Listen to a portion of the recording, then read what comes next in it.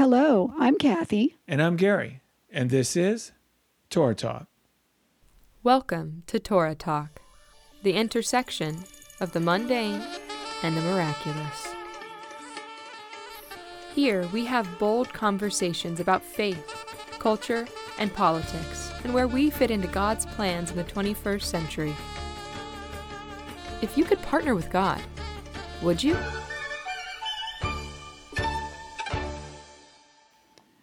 Why do many in the church label the Hebraic roots movement as heresy or a cult?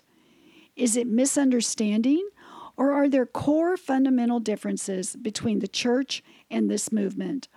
Are these misunderstandings and differences irreconcilable? After this, let's talk about the Hebrew roots movement and let's talk Torah. For over 25 years, Ezra International has been helping the poorest of the poor Jewish people escape poverty and persecution. In fact, almost 80,000 Jewish people have now returned to Israel with our help. The average cost to rescue one Jewish person is $360. Your gift of just $30 a month over 1 year can help return a Jewish person to Israel and restore their hope for a better future. Please go to EzraInternational.org and give your best gift today. Gary, another day and another person calling the Hebrew roots movement a cult. Kathy, I have to admit, it's part of me just laughs.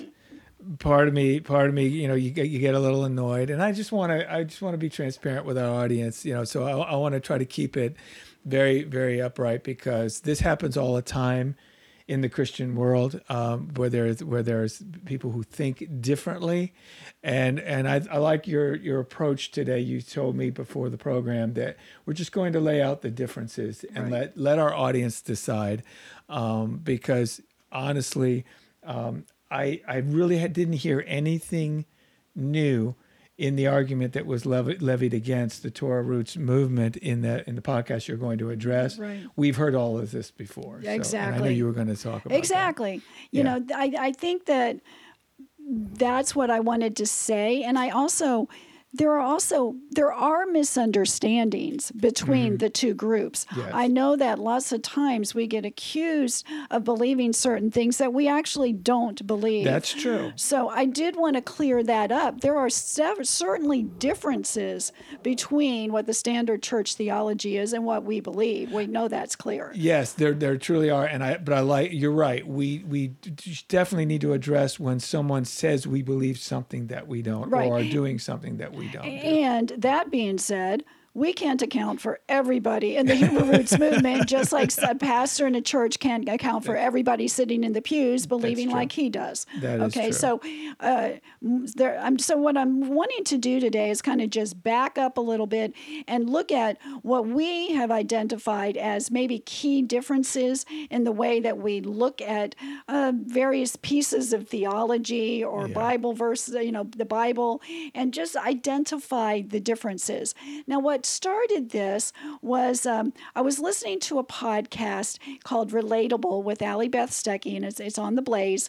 And her guests were two guys, I don't even know what their names are, from a podcast called Cultish. So if you go to their podcast site, they each week talk about different movements, different things happening that they've identified as a cult. Okay?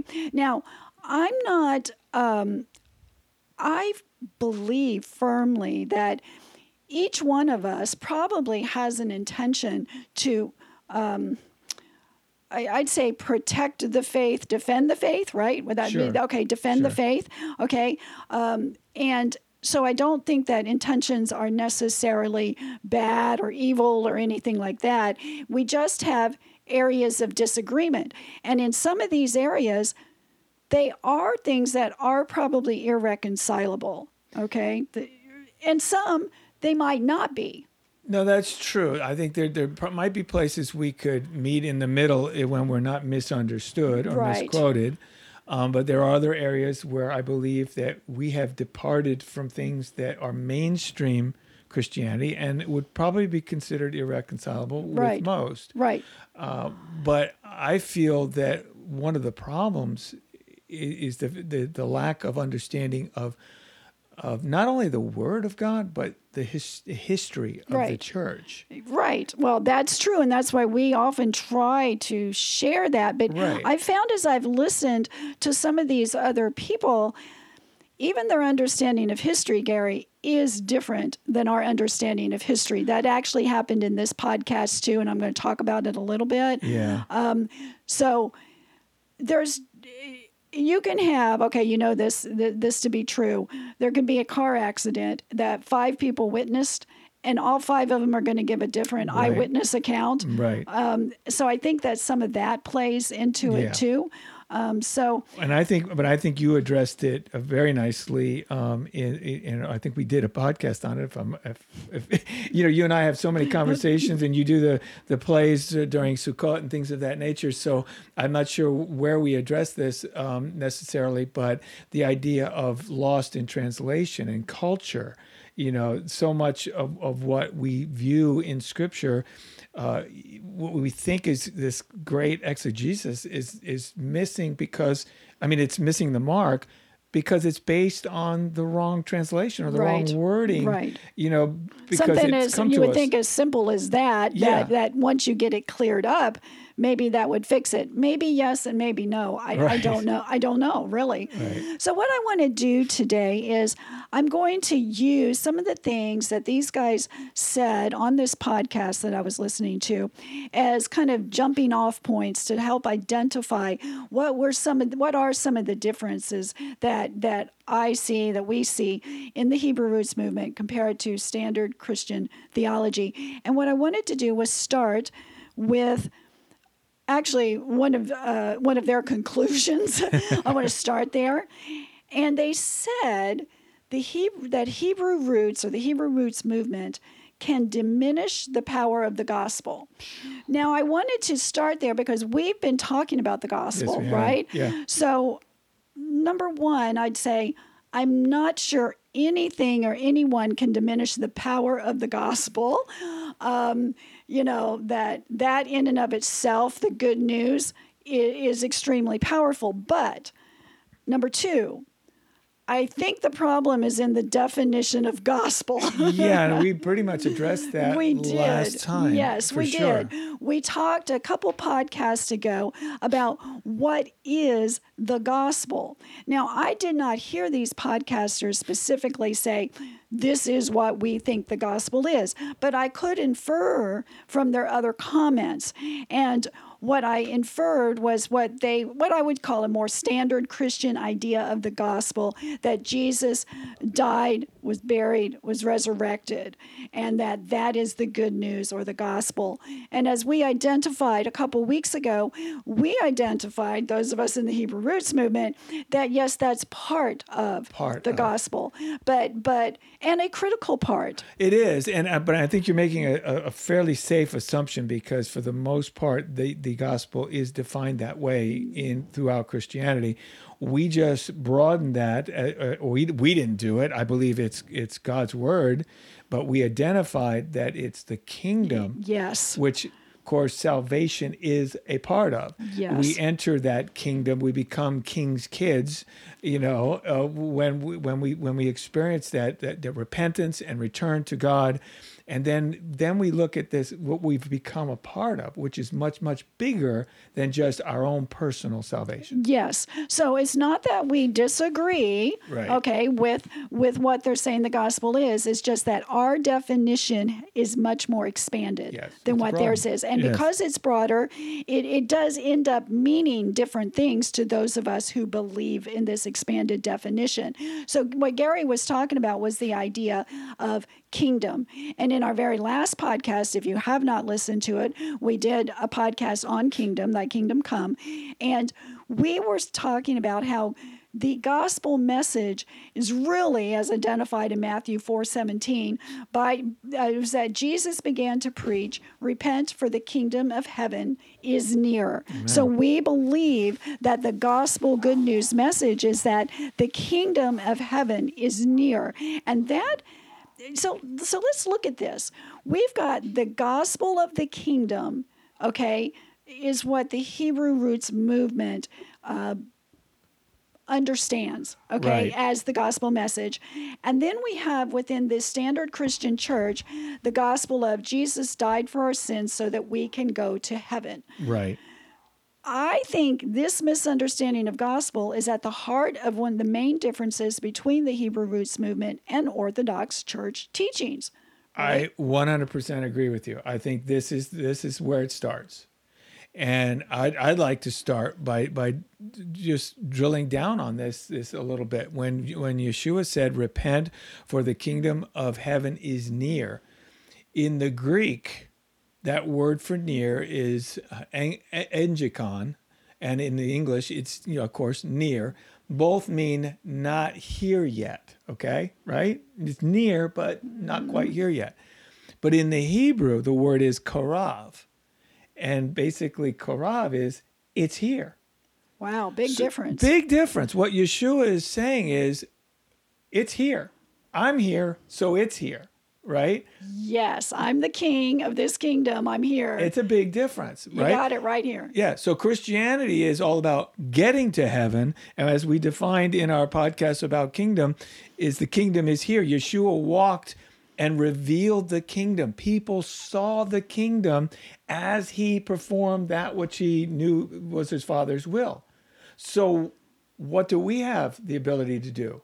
The same today. We can demonstrate the will of the Father on the earth. Therefore, the kingdom can be revealed through our actions. Behaviors and Yes, actions. Absolutely. That's the big difference. Absolutely. So when you're preaching a gospel of king and kingdom coming to earth, right? The hearers of this message will respond quite differently than if you're preaching about escaping earth and going to heaven. Right. Okay? The standard response to what I call more standard Christian version of the gospel is kind of a one and done deal. Make a confession of sin, mentally assent to the idea that Jesus died so that I can go to heaven. It's where we get that idea of once saved, always saved. This is very different to a gospel that says repent and prepare the way for a king and a kingdom that actually is right here at your doorstep. You Right know, here. it's right here. The king is here. It causes the hearers, like I said, to be motivated for different things to Yes. do. And I would say the first message, the more standard Christian message of gospel, actually doesn't motivate us to do much beyond saying that confession of faith. And then we don't necessarily have to do anything else because we've already gotten into heaven. Right. That's very different than saying, okay, repent. Number one, that means teshuva, make a turn, right? And now start doing things like the king. It's very different. It is very, very, very different. And I just want to think about it in terms of what our audience could relate to scripturally. We have John the Immerser, John known as John the Baptist, John the Baptizer. He was preparing the way for the king, right? He knew he had to represent the king. He had to behave in such a way to bring people to repentance and get them to follow the king. Now they didn't necessarily recognize him, Yeshua, as king at the time, but that was his job. Right. We have a similar mission. Now, Yeshua has gone to sit at the right hand of the Father, but he was here and he showed us the way. He gave us an example. Now we have an opportunity to represent him in that same way. We can prepare the way for his return by getting people to understand the kingdom. And, all I can speak for now is in my case, I have an opportunity to remove obstacles from his people, the Jewish people, getting back to the land of Israel. One of the things that we were told by Yeshua is that we would not see him again until right? The Jewish people, Matthew 23, verse 39, he wants to hear Baruch haba b'shem Adonai. Blessed is he who comes in the name of the Lord. How is he going to hear that so he can return if the Jewish people are not back in the land of Israel and in Jerusalem? Okay, so putting all of his words together, we can identify what we can do to remove obstacles to prepare the way for the king. Okay? That's kingdom thinking. That's doing now what we can do to prepare people for the kingdom versus this idea, oh, I'm out of here. I've secured my salvation. I'm going to heaven. And then, and it's a noble thing to get other people to want to come to know the Lord. But if our motivation is just, again, escaping hell and going to heaven, then we're missing all the things that we have an opportunity to do to partner with God, as our tagline is, partner with God today on the earth to prepare the kingdom. I think that's a really good comparison. You're talking about the bringing of the Jewish people home as part of that preparation for the kingdom. So removing obstacles. Right. Maybe that's what you and I are doing in this I hope so. podcast, is removing obstacles that keep people from understanding kingdom and preparing for the kingdom. Amen. Okay, if the gospel message is prepare for the kingdom, then we would want to remove obstacles that keep us, which would be misunderstandings, lies, things that aren't true, just getting those out of the way. Amen. I mean, we're both busy people, and this podcast is something that we feel important enough to take our time to do to prepare people to understand what we're talking about. As you said, I love that, using that same example, removing obstacles of misunderstanding, right? Removing the misconceptions, the lies that are taught, whether knowingly or unknowingly. Exactly. And some of that comes in the form of, like you said, misunderstanding of history. Some of it comes in the misunderstanding of the original Hebrew words. Yes. I had a Sukkot party this past weekend, and the theme was kingdom, a king and a kingdom. And I wrote a skit because that's what I do, and people are in costume, and it's very immersive, and all the audience is involved. And we had a king up there, and everything the king did. Now, the skit was King Oshkosh, and he had a kingdom, and everything the king did, the audience, the citizens did exactly like the king did. So the king had a song, and he taught the audience, the citizens, the song. The king had certain behaviors that he had. He loved furry little animals, and he was petting a furry little animal. Then everybody got, well, this was a stuffed animal, okay? Right. I didn't have 40 furry little animals in my living room. But so everybody did the same things that the king did. In one scene in the skit, a reporter asked a citizen, "What do you think about riding a bicycle on Tuesday morning?" And the citizen answered what she had just heard the king say: "I do not think that riding a bicycle on Tuesday morning is proper." So the good citizen role, that person said, "I do not think that riding a bicycle on Tuesday morning is proper," because that's a recognition that what the citizen thought doesn't really matter. Right. It's what the king thought. Right. That is, okay, talk about obstacles to remove. There's an obstacle that we have, particularly as Americans, that our opinion matters. In a kingdom, it doesn't. Let's get that obstacle out of the way. Get it off the table right away, that we know better. Exactly. The other thing that was totally interesting to see, Gary, and you know this, the other game we played was like a telephone game. And I started off with 3 king's decrees, and they were statements. And, it was about every Tuesday and Saturday you had to clean your cars and wash your dogs. And that started off in the telephone game as it got passed down. And it was so funny to hear it went to 10 people, right? The decree went to 10 people. By the time it got to number 10, it was so far off. I couldn't even stand up straight when people were telling me, because I was laughing so hard at how far off it had gotten. Yep. And it was hilarious. And the one that you had was the funniest, because we were talking about obstacles as far as language barriers. Yeah. Okay, so I had one where I came up with a statement, and I don't know if I can quite remember it, but it was the conveyance of all canines to the pre-cosmogonical realm is certain.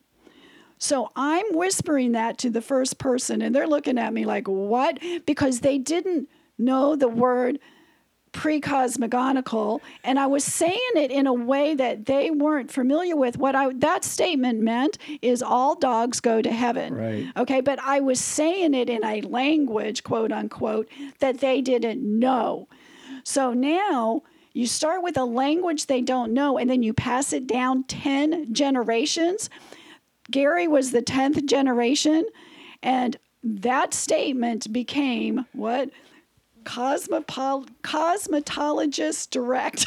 Something like that. Yeah, that was because I actually had the one with the car wash. Okay. Well, but that's okay. said. But no, you're absolutely right. It was awful. I mean, that one didn't make it past the first person. No. Before it got misinterpreted, and no, mine was the same way. By the time it got to me, it was completely different, and you were like, what? I know. As I said, I couldn't stand up. I was laughing so hard. But that one about cosmetologist direct, I was laughing so hard because once again, what I was trying to do was just show that when you start in a different language, different culture, passed down 10 generations, Yes. You're going to get a whole different message than what the king decreed. Exactly. That was what was on my mind earlier when I was talking about, I can't remember where we had talked about it, but you're right. It was the Sukkot party. It was that translation issue, or that being passed down, culture problems, language problems. Here we are 2,000 years removed from the original culture and language.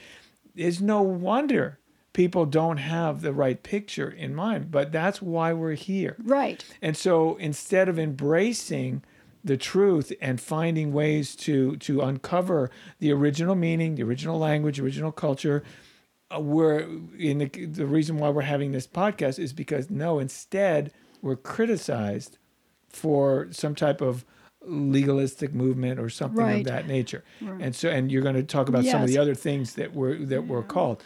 So yeah, I think you clearly stated there how far we've come, or you demonstrated, I should say, in the party, how far we can come from what was initially meant by the word and where we are today.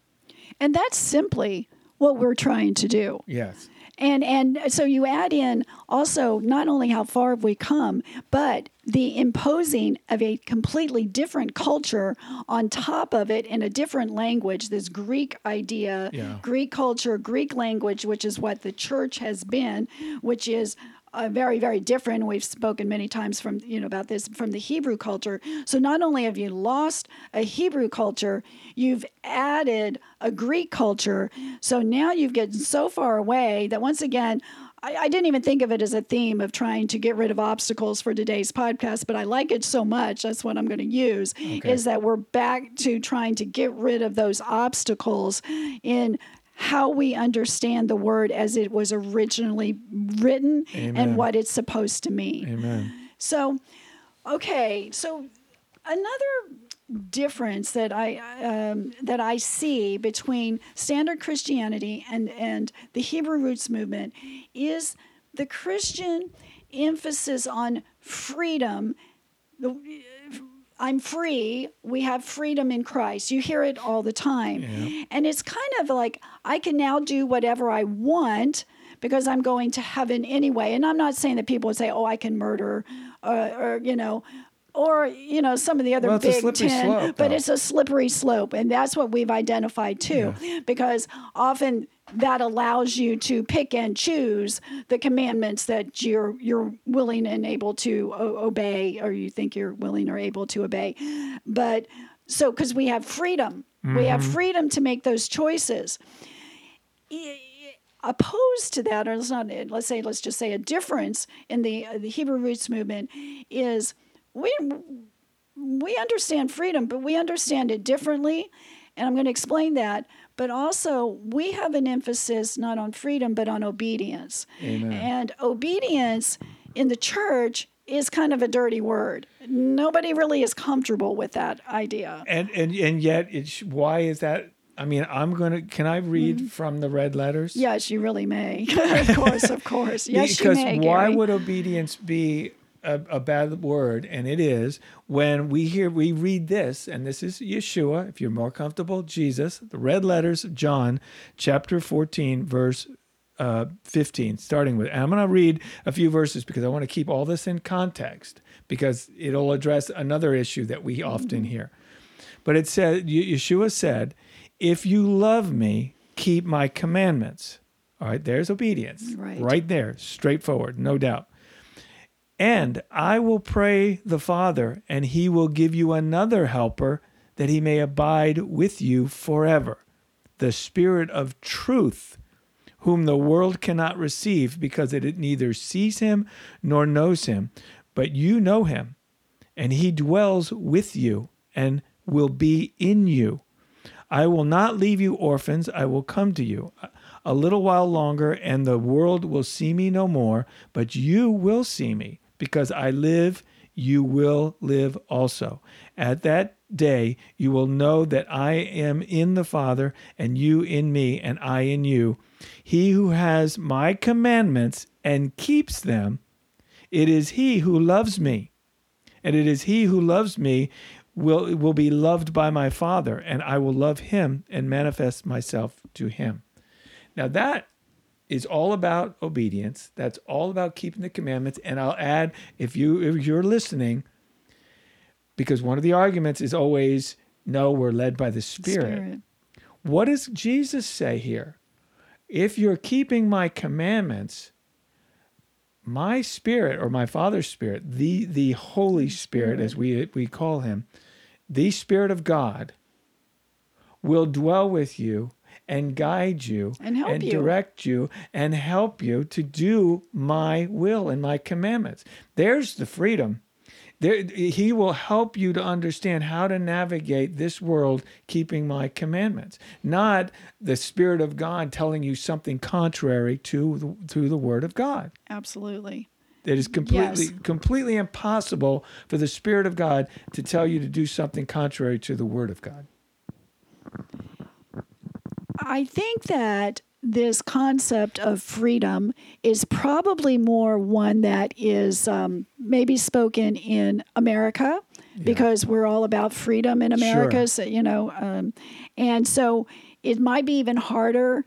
Some other Hebraic concepts I think are also hard because in America we think very differently from that. But in the Hebrew roots movement, freedom is understood as, because of God's grace, we're free from servitude to anything or anyone else except the God of Israel. We're free to serve the one true God. Just like what Yeshua's words were saying there is, now we can choose to obey. And when we choose that, the Holy Spirit helps us to do that. Right?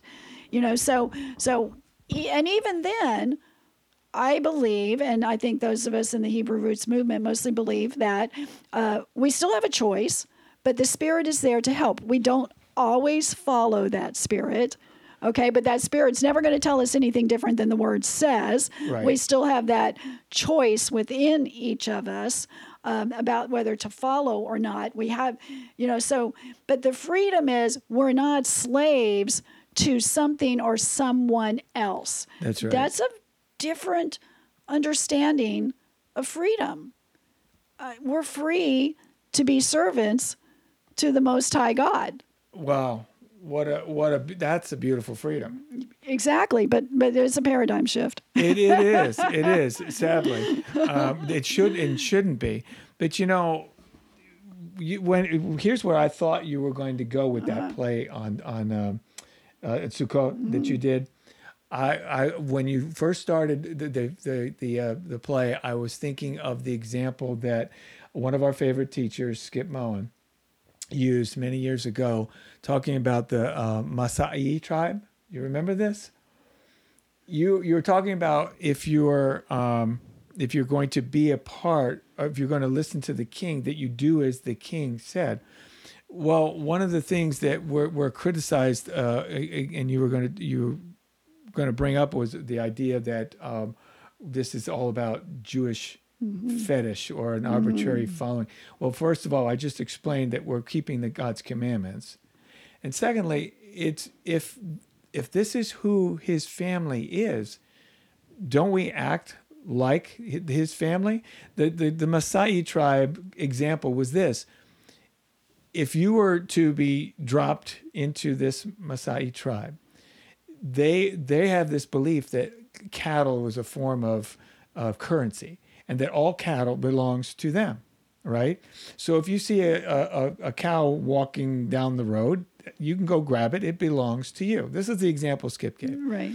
I know it sounds a little silly, but if you were going to be part of that tribe, that was the expectation.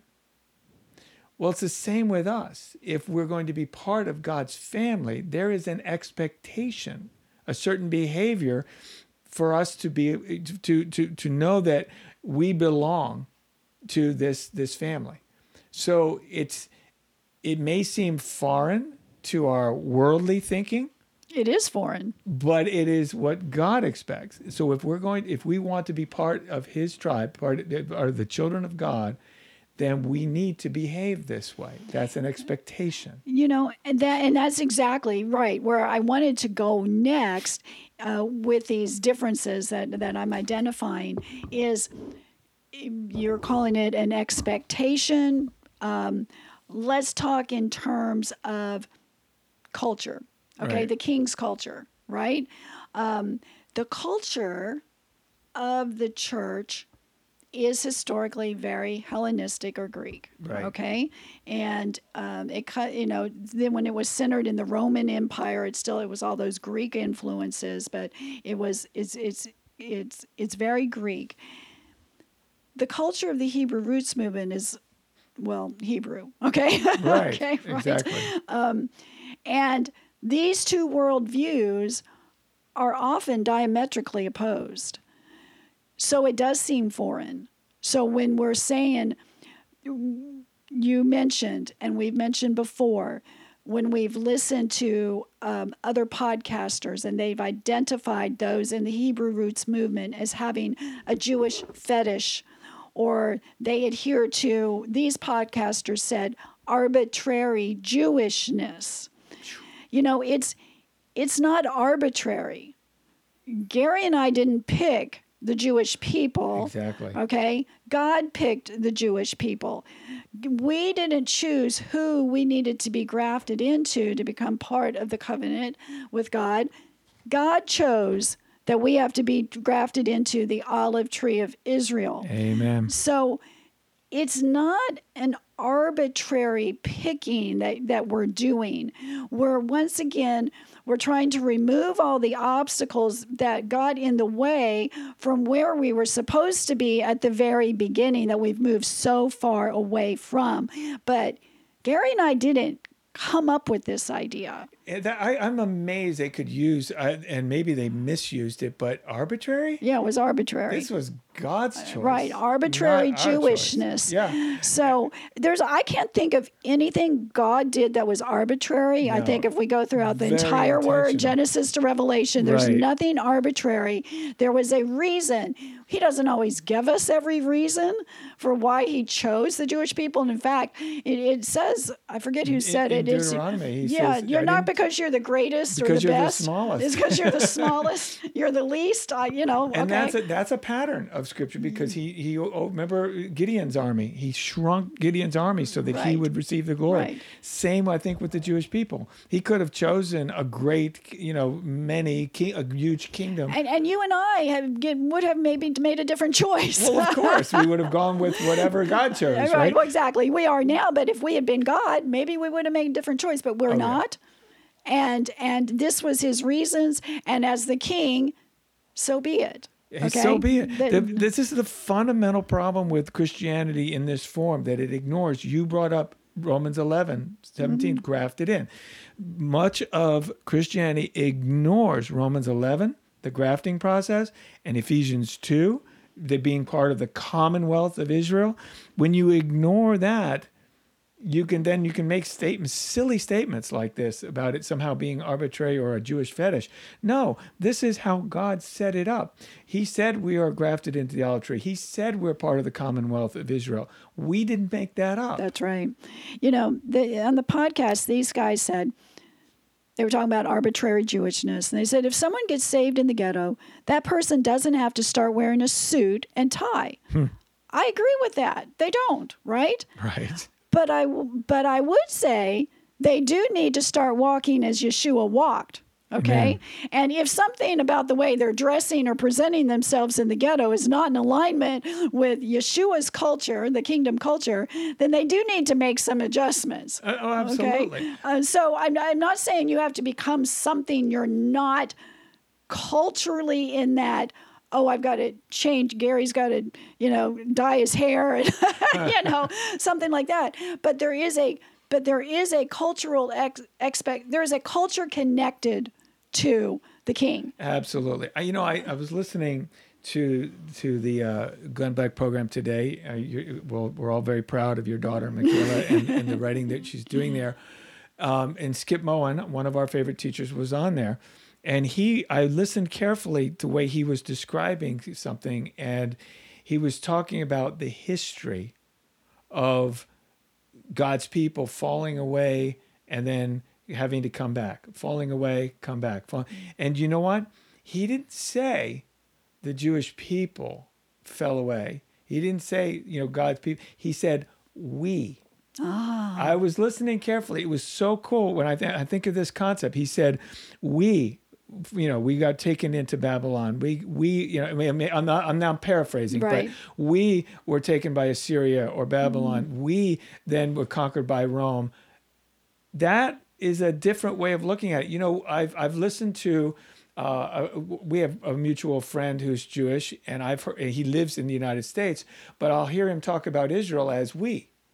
Well, of course, he's Jewish, and so he has a right to do that. But even though he doesn't live in Israel.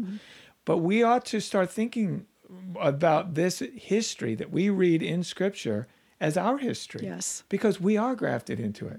We failed God and came back. We had these problems. So stop thinking of Christianity as something different, separate, new, and better. No, who we are sprang out of this movement that Yeshua started in returning us back to his Father. And it also goes back to, here's the same thing. We have fallen away, so we need to come back.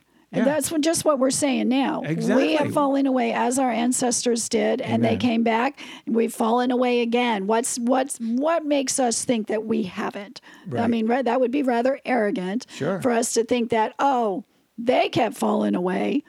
No. We fall away. Yes.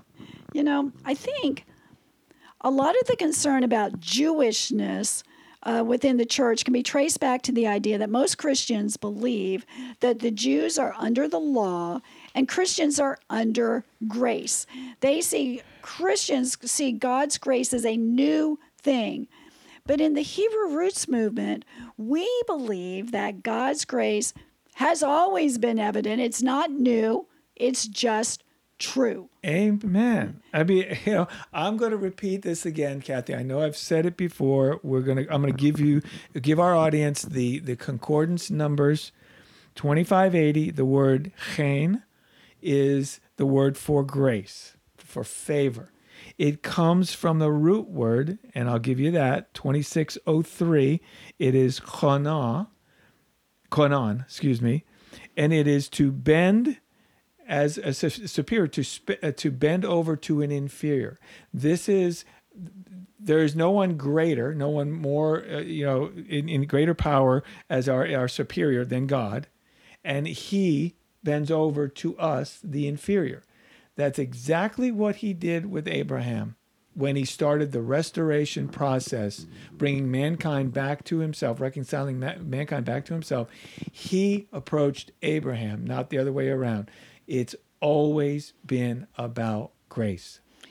And also, I'll say that it's always been about grace. It's from Genesis all the way on, even into Revelation. Mm-hmm. And I'll say it's also always been about Torah too, okay? Amen. All the way straight through. Mm-hmm. And we've had blinders on to think that it's one or the other. It's not a one or the other deal. It's all. God Yes. is all. He did not change. Nothing changed. He's the same yesterday, today, and tomorrow.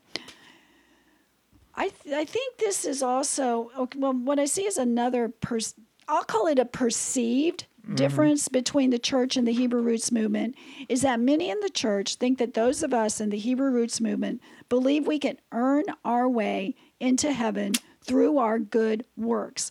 These podcasters said, no one is justified by the law, and then they quoted Galatians 3:10.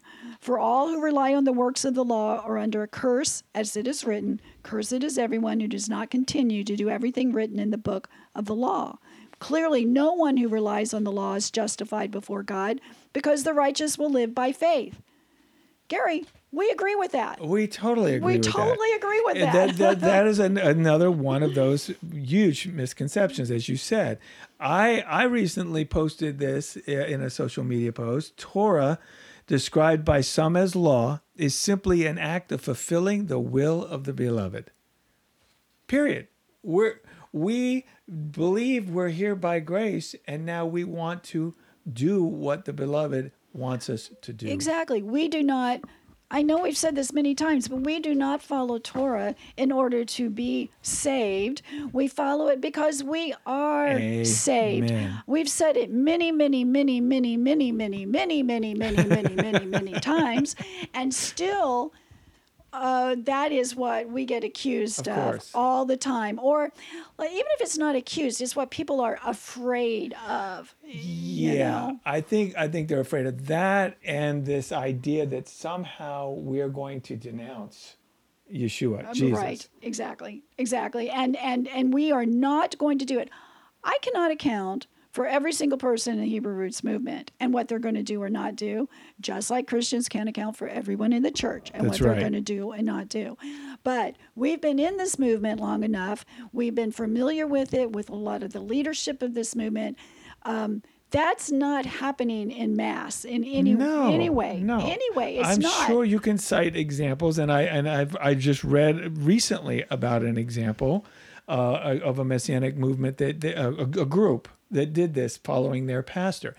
That's their decision. It's not. That is not the movement that we're talking about here. That is an individual congregation making a decision that I don't agree with. Right. I would say the majority of the people in the Hebrew roots movement do not agree with. You go to Messianic synagogues, right. It's all about Yeshua. He's the Messiah. It doesn't seem all that different from going to a church, except for they're saying Yeshua, right? Okay, and then they're quoting more from Torah. Right. But it's still about Yeshua. I think Christians are afraid that if they go into one of these Hebrew roots churches or something, everybody's going to try to pull you away from Yeshua. Gary, that is not my experience in the Hebrew roots congregations that I've been in. Never. In any way, shape, or form. In fact, I would say there's even a more intense love for Yeshua because they're understanding him as the fulfillment of Torah and how great God's plans has been from start to end. I would agree with to that. I would agree with that. I think there's a more intense, because of the understanding leads to I think a greater humility and love for the God that we serve. And of course, there's going to be examples of people doing this, but how many examples in the Christian world, standard Christian world, have people left the church? Yes, and fallen away, and or whatever you want. Yes. So don't use that example, please, because I think you're going to find it far worse in the church right now. Exactly. As far as sheer numbers, absolutely. Absolutely. Another difference is that the church teaches that the law or the Torah is a heavy yoke. The podcaster said, Christ freed us from the yoke placed on us by the law. Now, while most Christians have been taught that the law is the heavy burden or heavy yoke, those of us in the Hebrew roots movement know that the law, the Torah, is not the yoke. Right. The curse of the law is the yoke. So the heavy yoke. So Galatians 3:13, Christ redeemed us from the curse of the law, not from the law, right, by becoming a curse for us, for it is written, cursed is anyone who's hung on a pole. So what this means to those of us in this movement is that Christ died so that we don't face the second death, that lake of fire that's described in Revelation 20. Exactly. Okay? The second death is the curse of the law. Sin leads to death, right? Exactly. And someone has to pay the penalty. That's what Yeshua did. He paid the penalty by being the perfect, sinless sacrifice. And his resurrection gives us hope that we too will overcome the second death. The curse is not God's Torah, God's instructions, his perfect instructions. The curse of the law was that sin leads to death. That's it. No, simple as that. And the fact that Yeshua overcame death for us. Yes. He paid the price and overcame death. That was the final victory, was death itself. Right. And that's what the curse. That's what the curse is. That's that final eternal death. That's quite a curse. Yeah. Right? God's instructions are not a curse.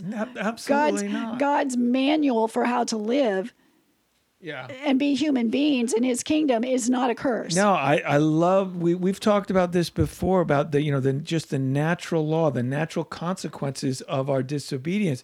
He was just trying to keep us on the straight and narrow for our own good. And when we break his commandments, when we veer from that path, that's when we get in trouble. Right.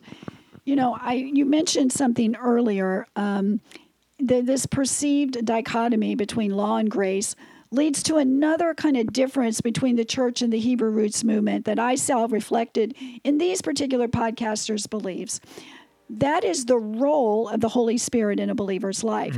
They said we are all to be led by the Holy Spirit. Okay. But then they said the Holy Spirit works to eliminate the text of Scripture and make it come alive. Now, I cannot say that I even know exactly what that means, but I don't think the Spirit eliminates the text. I didn't quite know if I understood what they meant by that, but I think I know just based on some other comments, general comments and criticisms. And it's what you said before, that we're all to be guided by the Holy Spirit. Well, not the Holy Spirit in opposition to God's word. Exactly. You just gave us the scriptures, the red letter words from Yeshua. Right. And what the Spirit's purpose is to help us to be obedient. Exactly. And I think what I would interpret those words to mean, I think they're trying to say the letter versus the Spirit. I think so. I think that's what they're trying to say. Again, Yeshua showed us what that means. If the letter of the law or the Torah, the instructions, tells you to, for example, to stay ceremonial clean, and yet it also tells you that you need to help your brother in time of need.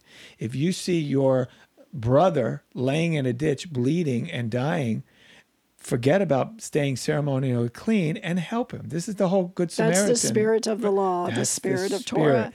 And yet we get that spirit versus the letter. It's totally misunderstood. Yes. The Spirit should help you, to guide you to know what was the weightier truth there, what would be the more important. Both are true, but in this case, if it means your brother needs help, you help him and you become ceremonially unclean. Exactly. It's no different than the Shabbat, Sabbath laws. You don't work. But if you see your neighbor's donkey in a ditch, you get them out. Exactly. And that's work. That's not easy to get a donkey out of a ditch. This is what the Spirit helps us to understand. Yes. That's what the Spirit versus the letter is all about. Yes. Not eliminating the text, our instruction, just so that we can float around and listen to a spirit. Again, I'm telling you, if that spirit that you're listening to contradicts the Word of God, then you're listening to the wrong spirit, brother. That's right. Yeah. Another big difference I see between the Hebrew roots movement and the church is the difference of understanding about the topic of clean and unclean. I would say that basically the church does not talk, I'd say at all, about clean and unclean or distinguishing between the two.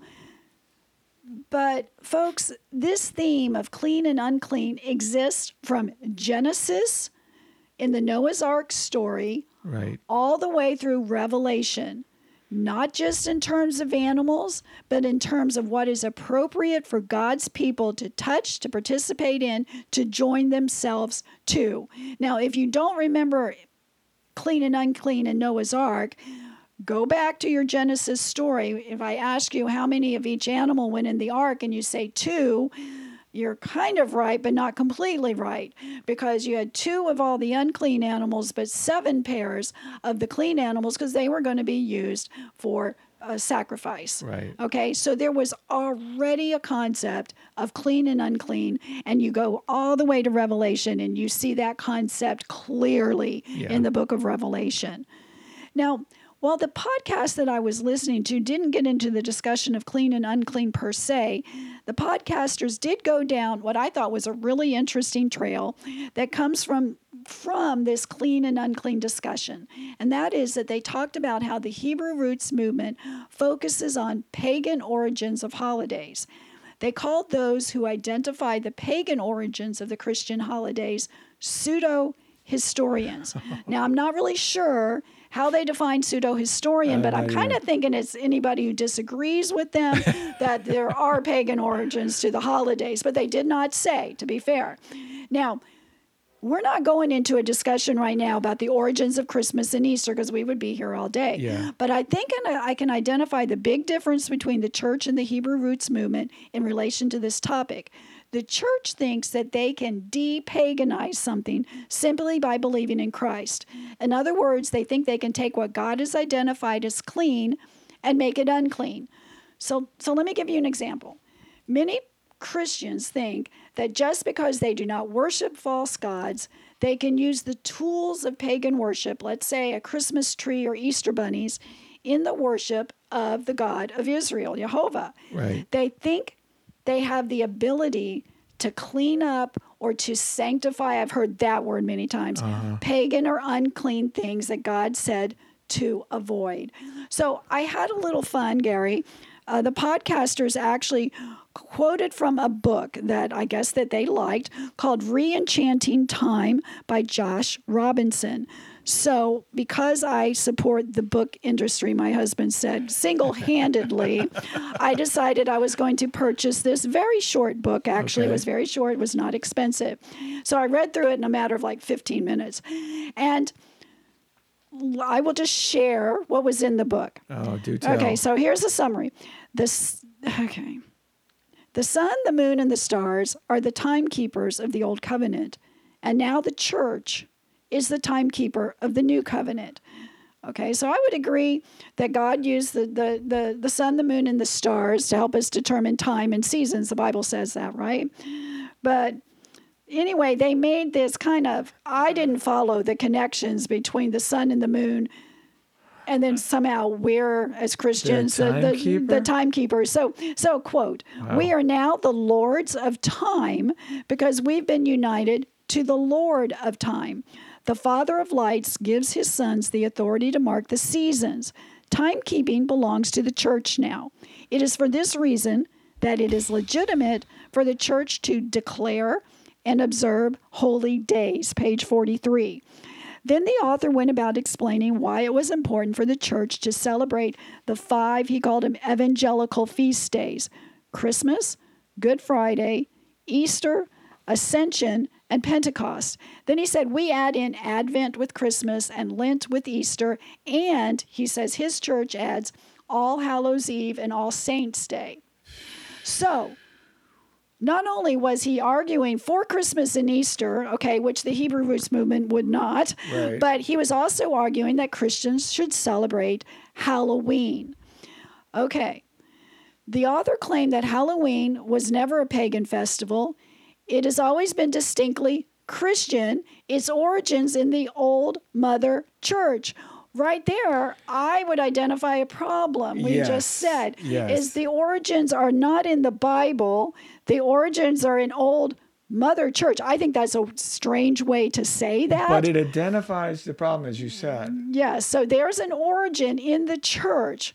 And he was referring to, I know, the church holiday of All Hallows Eve, which is the evening before All Saints Day, which is a memorialization for the dead. Okay. So he's saying it's okay because it originated in Mother Church.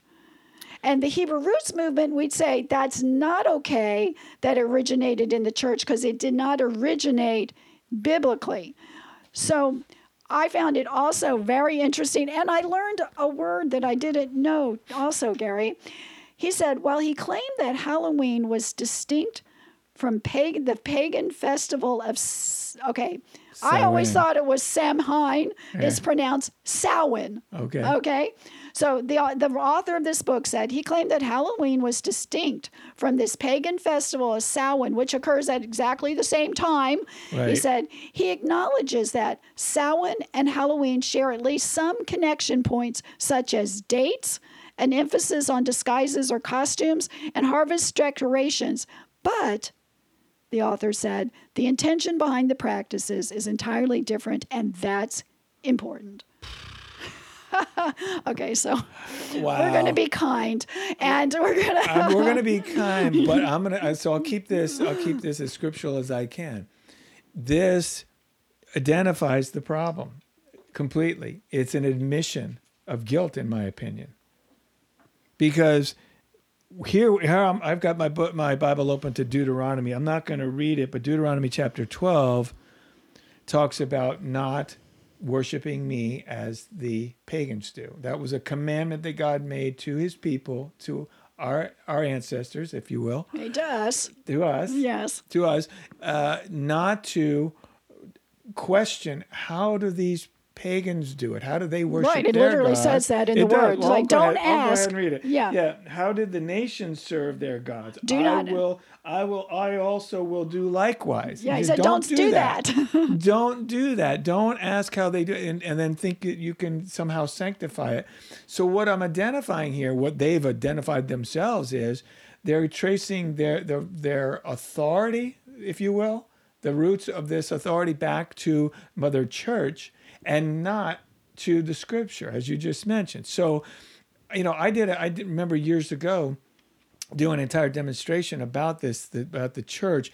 If you really want to trace your roots, if you're going to adhere to this type of thinking, you can only trace your roots back to, say, maybe 325 AD, the Council of Nicaea and the Constantinian Church. If you want to trace your roots back to God and his instruction, you've got to go all the way to Genesis. You let's say at least Abraham. At least Abraham, because yes. this is where God starts this restoration process. So this is an admission of where the problem lies. Mm-hmm. The expression that we joke about, but this is a moment ago you said something about the New Testament. They said Old Covenant, New Covenant. Right. Oh yeah, in the summary you were talking about the timekeeper of the New Covenant. Well, basically they're saying, they're a New Testament or New Covenant church, New Testament church. And as we know, the two things that the New Testament church didn't have is the New Testament and the church. There was no such thing. This was a group of individuals who returned to God thanks to their teacher, Yeshua, who brought them back and started this movement that we're still a part of. And so at that time, the New Testament didn't exist. Neither did the church. And so to trace your roots back to Mother Church means that somewhere along the way, 300, 400 years later, you've decided that's your root. That's your starting point. Your starting point. Right. And that's wrong. Right. Well, it's fine as long as you just recognize it. Okay, if that's what you want to choose, yes, I mean, if that's what you choose. Well, then they've chosen a religion. But just know that. I think so. Once again, what we're trying to do here is if that's what you want, fine. Just know what you're choosing. Know what you're choosing. Just know what you're choosing. Leave us alone. Well, so it's just like, okay, I think that's what I get. Concerned about is a lot of people choose this without knowing. They don't it is know. Ignorance. Yes. I see a great lack of his knowledge of history. Whatever that word is. The knowledge of history and the Word of God here. So I was immediately thinking of the golden calf story when I heard him say this, or I read this. Their intentions. He was talking about intentions. Mm-hmm. The Israelites intended to use the calf as part of their worship of the God of Israel. That's what they said. This, we're going to have a holiday for you, oh Yahweh. Uh-huh. That didn't work out so well for It them. didn't work out well for them. Didn't work out well for Jeroboam either. No. You know, the intentions. Well, I mean, that's why he said the road to hell is paved with good intentions, right? Yeah. So, but but Kathy, it really boils down to is self. They wanted to do this. Moses, we don't know what happened to him. We can't wait. We want to party now. Right now. Right now. Yes, we can't wait. Yeah. You know, in this book, I don't know if I should have picked on this guy in this book, but I just can't help myself. Yes, he wrote a book. If he wrote a book, he's right? Public. So he claimed that the church had the authority to bless, baptize, or burn anything it came in contact with in the pagan world. Bless, baptize, or burn. So he said, quote, "In practice, when Christianity encountered pagan thought that is true, it blessed it and accepted it. For all truth is God's truth. When it encountered pagan thought that could be redeemed and used to extend the lordship of Christ, it baptized it and accepted it. When it encountered pagan thought that could not be blessed or redeemed, it burned it and did not accept it." Page 78. The problem is when the church, Yes. when they found something that they wanted to keep. And who's the they? The guys in charge that year, or the guy in charge the next year? Arbitrary. This is arbitrary. This is arbitrary. This yes. is the real definition. This is what whoever was in charge, as you said, or some synod, some council, they decided, not based on the And word what of God. I'm reading in church history is 10 years later, the next council decides the exact opposite. Exactly. And 10 years later, the next council decides the exact Reinstate opposite. it. Yeah, Because yeah. why not? It's just man-made stuff. It reminds me of executive orders from the president. One president puts in one set of orders, the next one undoes those, puts in the next set, the next one undoes those. That's all arbitrary. Same concept. Yeah. Okay. So, this concept of bless, baptize, or burn is actually kind of common in the church, at least the baptizing part. It manifests itself in the form of, I know the pagan origins of, I don't know, fill in the blank, but now I'm using it to worship the true God. Right.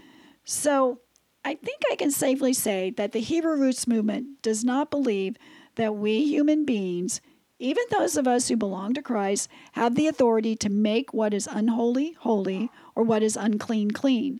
That authority resides only in the Father.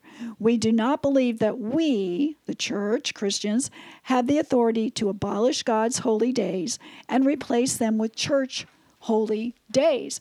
That is a difference between the Hebrew Roots movement and more standard Christianity. And I'm not saying that all Christians believe exactly like this guy does. I'm not saying that either.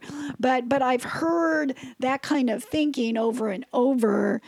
And so it is in there. It's in the mix. Oh, we've heard this. Like I said in the beginning, and I think you mentioned it as well, there was nothing new in the argument that we heard in the podcast. We've heard these things over and over. It is a standard argument within Christianity against the Hebrew Roots movement. I just believe that we are trying to seek out the origins of our faith, the truth, the best of our ability. It's all there, especially in the age of the internet. Anybody could look these things up, and I think there's no excuse for us to make our way through to the truth. I'm going to bring it to conclusion. By no means have we identified all the differences between the traditional church and the Hebrew Roots movement. But despite what seems to be many differences between the traditional church and the Hebrew Roots movement, the ironic thing is we both agree on something that is very important. Jesus, or what we call him Yeshua, is the center point of the gospel message. All of God's words point us to him. Now, this is a significant point of agreement and one that we should always keep in mind. I believe that we must be cautious in labeling our brothers and sisters in the faith as heretics.